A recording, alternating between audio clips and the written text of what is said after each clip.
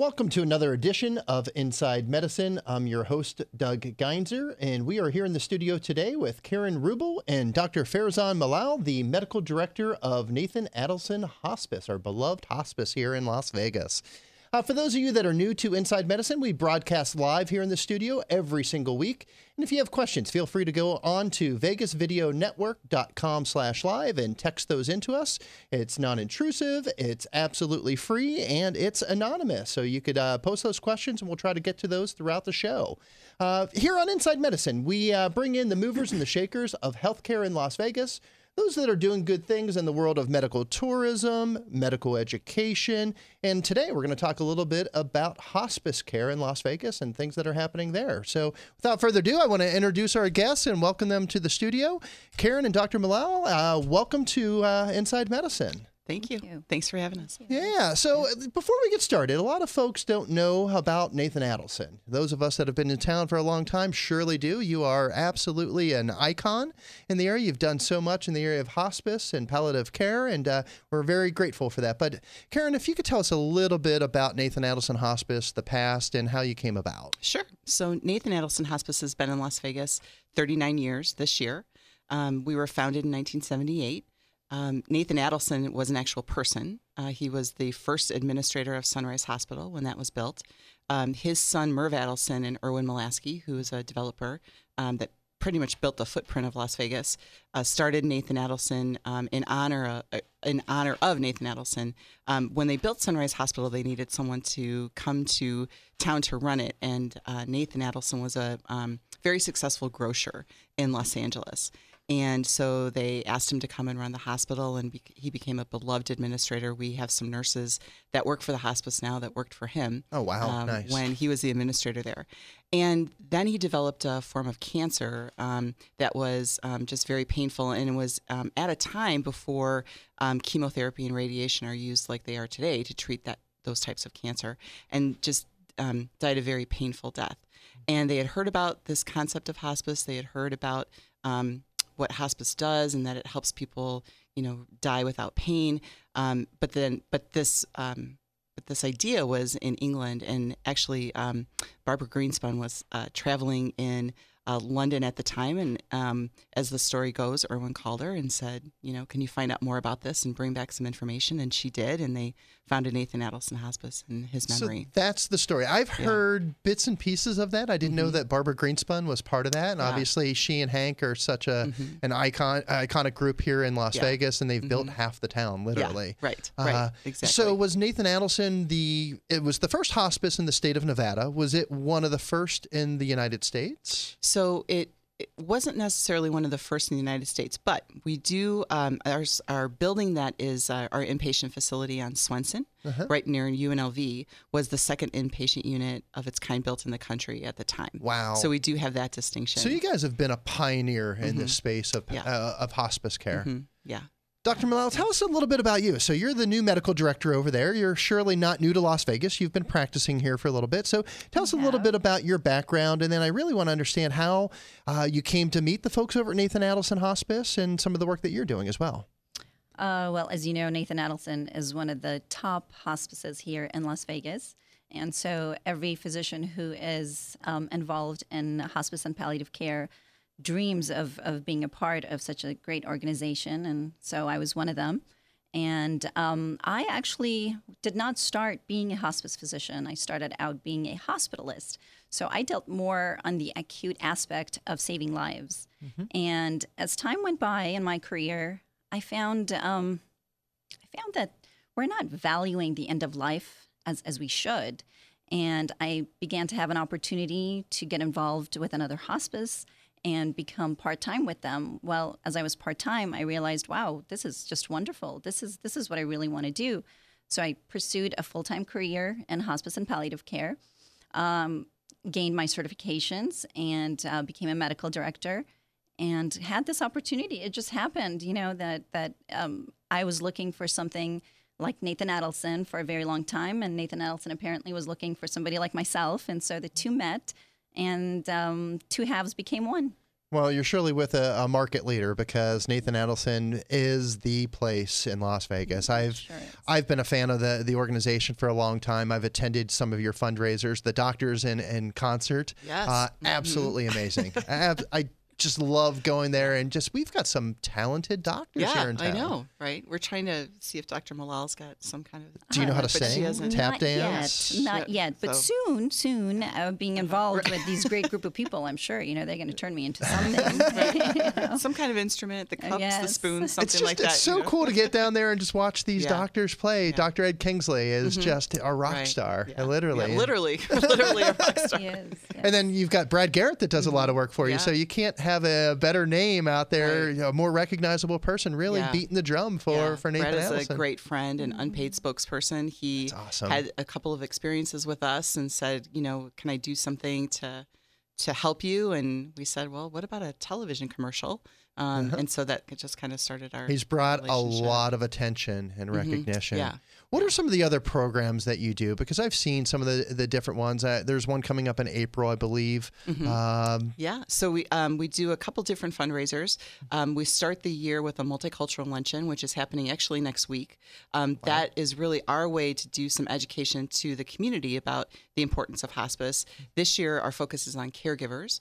We're offering some continuing education in the morning for clinical professionals about caregiving and the importance of supporting caregivers, taking care of caregivers in the home. Yeah. And then we just had our fashion show, which is our largest fundraising I've heard event. about it. I heard it. Yeah. I didn't get to attend, but I heard it was amazing. And that happens at the Wynn Las Vegas every year. And so we raise money for our uncompensated care program through that event. So we never turn anyone away who is requesting hospice care, regardless of their ability to pay for it. So that event helps us raise money for that. That's great. Now, you recently were promoted to Chief Operating Officer, Mm-hmm. Yeah. but before that, you headed up the development side. So I did. Tell us, why is that so important? Because you deliver a lot of uncompensated care, and why is that side so Yeah. important for Nathan Adelson Hospice? We were created as a nonprofit, and so our vision has always been that no one should end the journey of life alone, afraid, or in pain.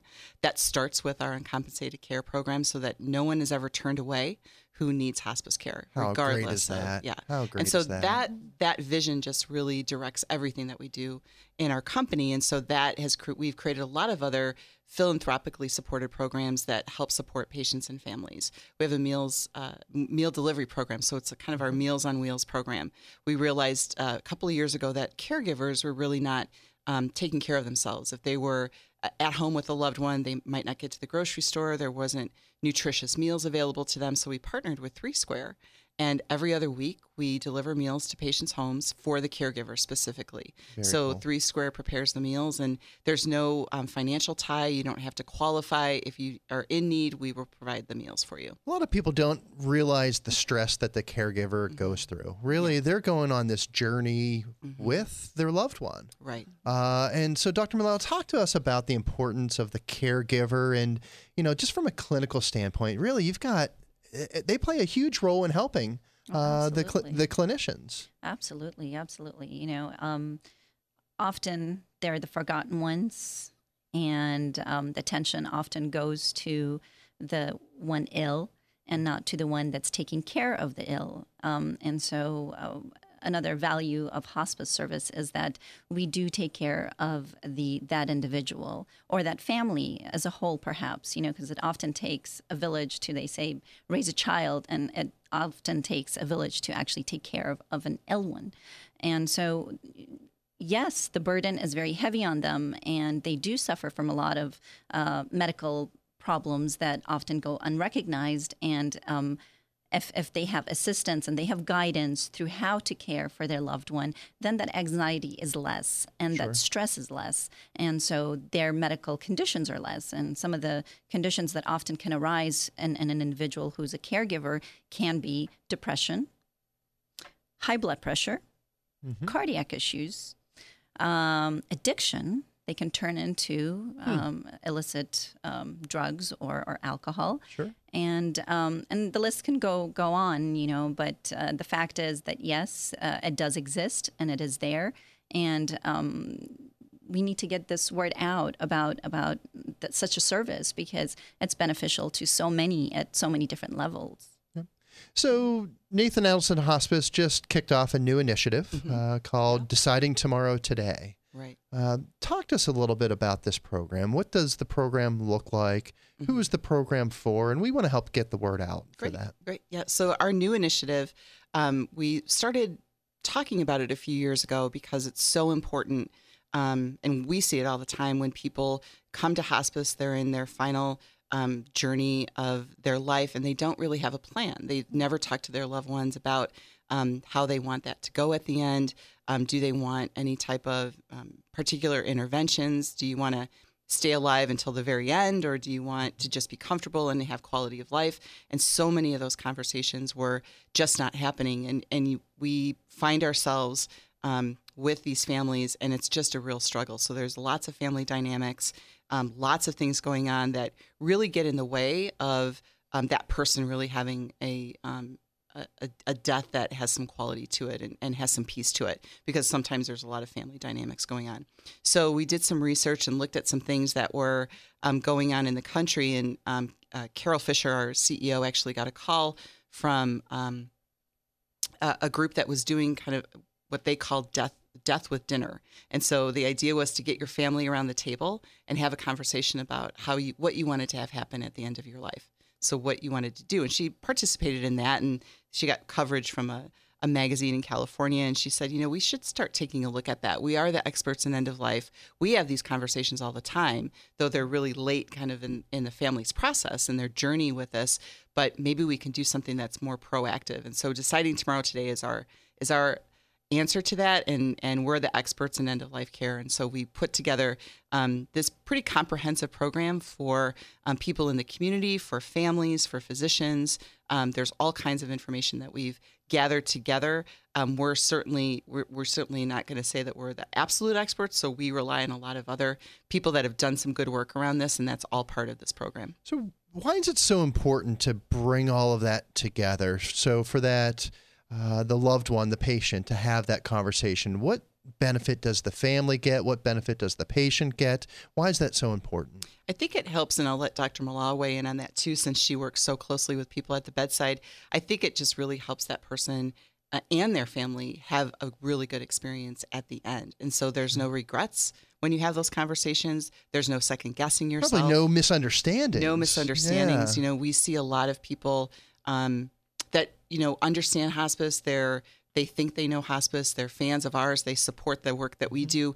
But when it's your loved one that you have to make that decision about, and you're standing there as the decision maker, and you haven't had that conversation, it can go in many different directions that it's unexpected. I'll bet. And then at the when that person then does pass away, you're left with sometimes guilt and, did I do that right? Should I have done it this way?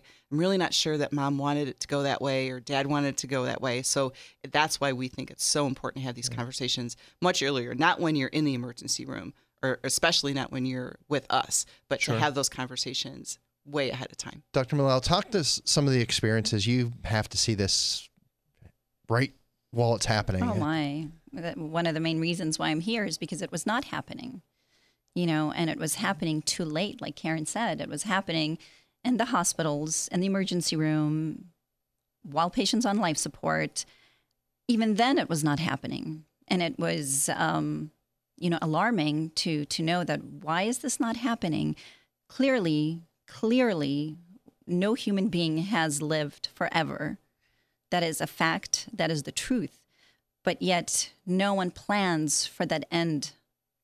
We plan for the birth. Sure. Sometimes we do, sometimes we don't. We plan for weddings. We plan for birthdays. But we don't plan for the reality that does actually happen, which unfortunately is death. So why is it important? Because it will happen. The question is, how will it happen? How do you want it to happen? Nobody plans to get sick. I don't plan on saying, hey, tomorrow I'm going to be sick. I'm going to have a heart attack. Nobody knows, right? It does happen. And interestingly, you asked for an example. I'll give you this one.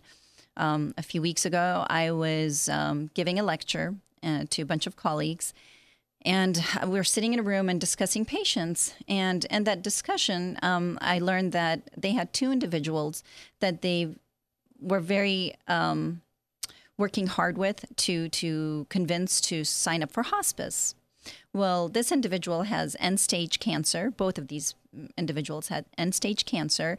They're very ill. They had been going in and out of hospitals and home and the physician's office, and really getting to that very critical time where a death could be away a minute or a day or a week, but it was going to happen.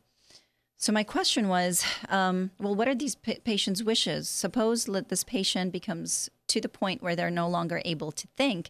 Have you had advanced directives with this individual? Have you decided on what they would want? Would they want CPR? Would they want to be on life support? Would they want, when their kidneys fail, to be on dialysis? I mean, these days we have a machine for just about anything. And how do you want to live? Do you question that? And so, no, that was not done.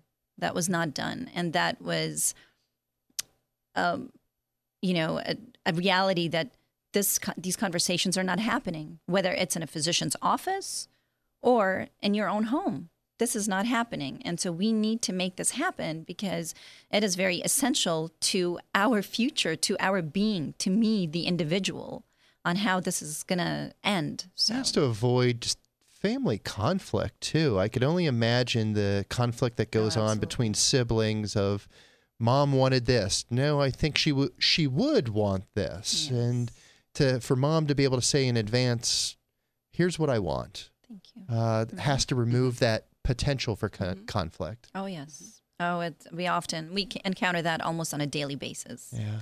So it's pretty cool. Y'all have created a toolkit to help out. What's involved in this toolkit? What's in this toolkit? So there's lots of things in the toolkit. So there's really a toolkit for physicians and a toolkit for just the average person that might be going to their doctor to have this conversation or to have the conversation with their family. So we created a pretty robust website. It's decidingtomorrowtoday.org. People can go there and visit, and everything on there they can download, including a DPOA form. So they can actually get the form that becomes the legal document once they fill it out and get it notarized, that they can share with their family. They can provide a copy of it to their doctor, and they can have it in their office. They can upload it to the Nevada Living Will Lockbox, which is a program of I believe, the Secretary of State's office. So there's all kinds of things that folks can do from that website.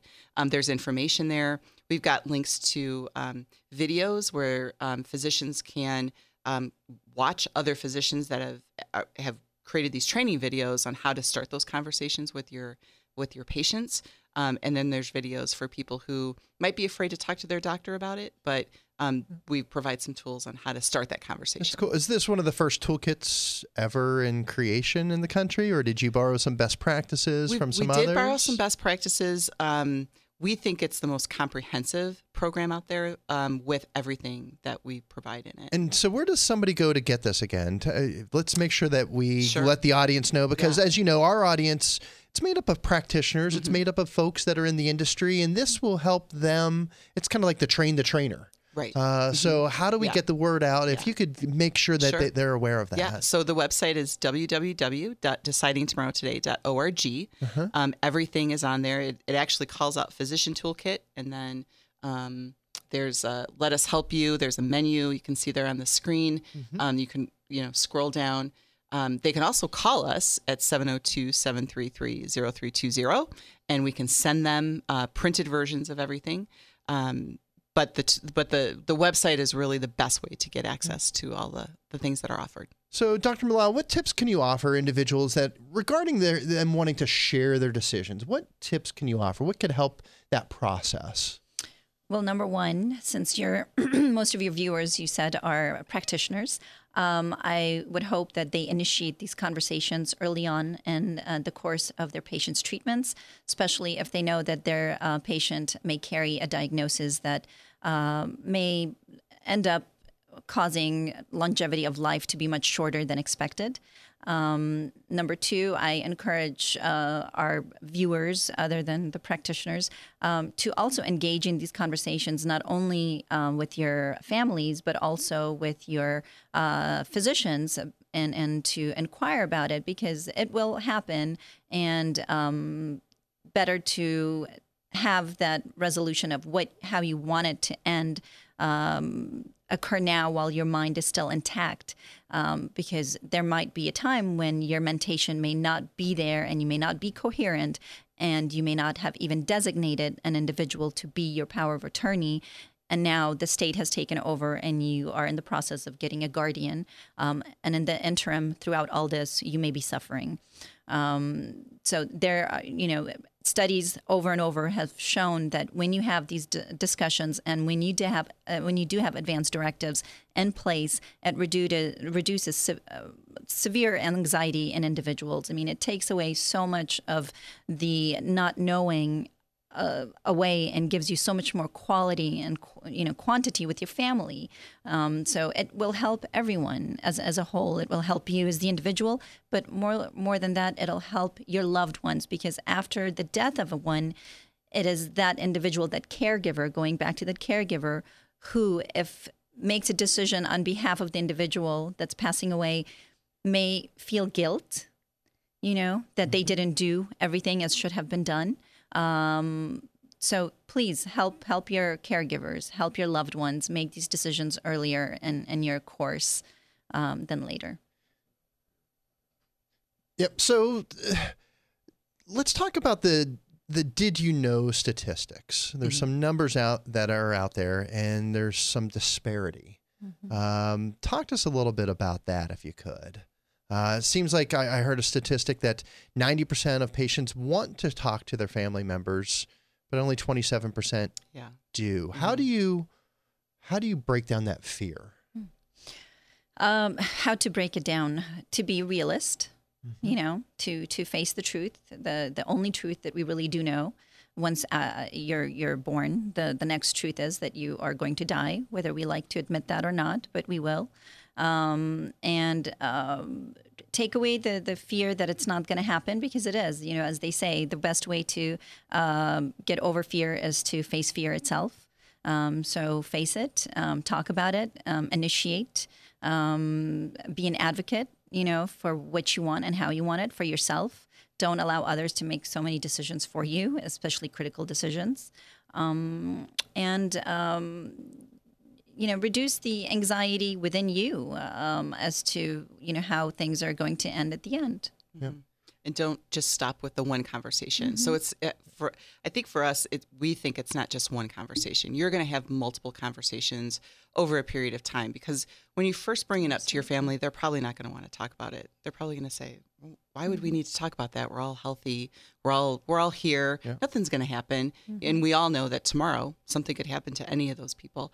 But have that conversation over time. And even with your physician, if your clinician is not open to that conversation on this visit, then make sure you bring it up on the next visit, or fill out that form, take the quiz, share that with them. Hey, I found this online. This is, what I want. So don't be afraid to make this more of a journey than just a one-time conversation, and just make sure that people hear you, and you can relieve the anxiety that everybody has about it. There's another statistic that had quite a large disparity, and said 82% of people say it's important to put their wishes in writing, but only 23% actually put it in writing. Yeah. Why do you think that's so? I think people just don't take the time, to do it. When I first started talking to my family about the importance of this, because, I work in this business, I should have these conversations with my family because they are important. It took a couple times for them to want to talk about it, and then to actually get them to write it down. It took,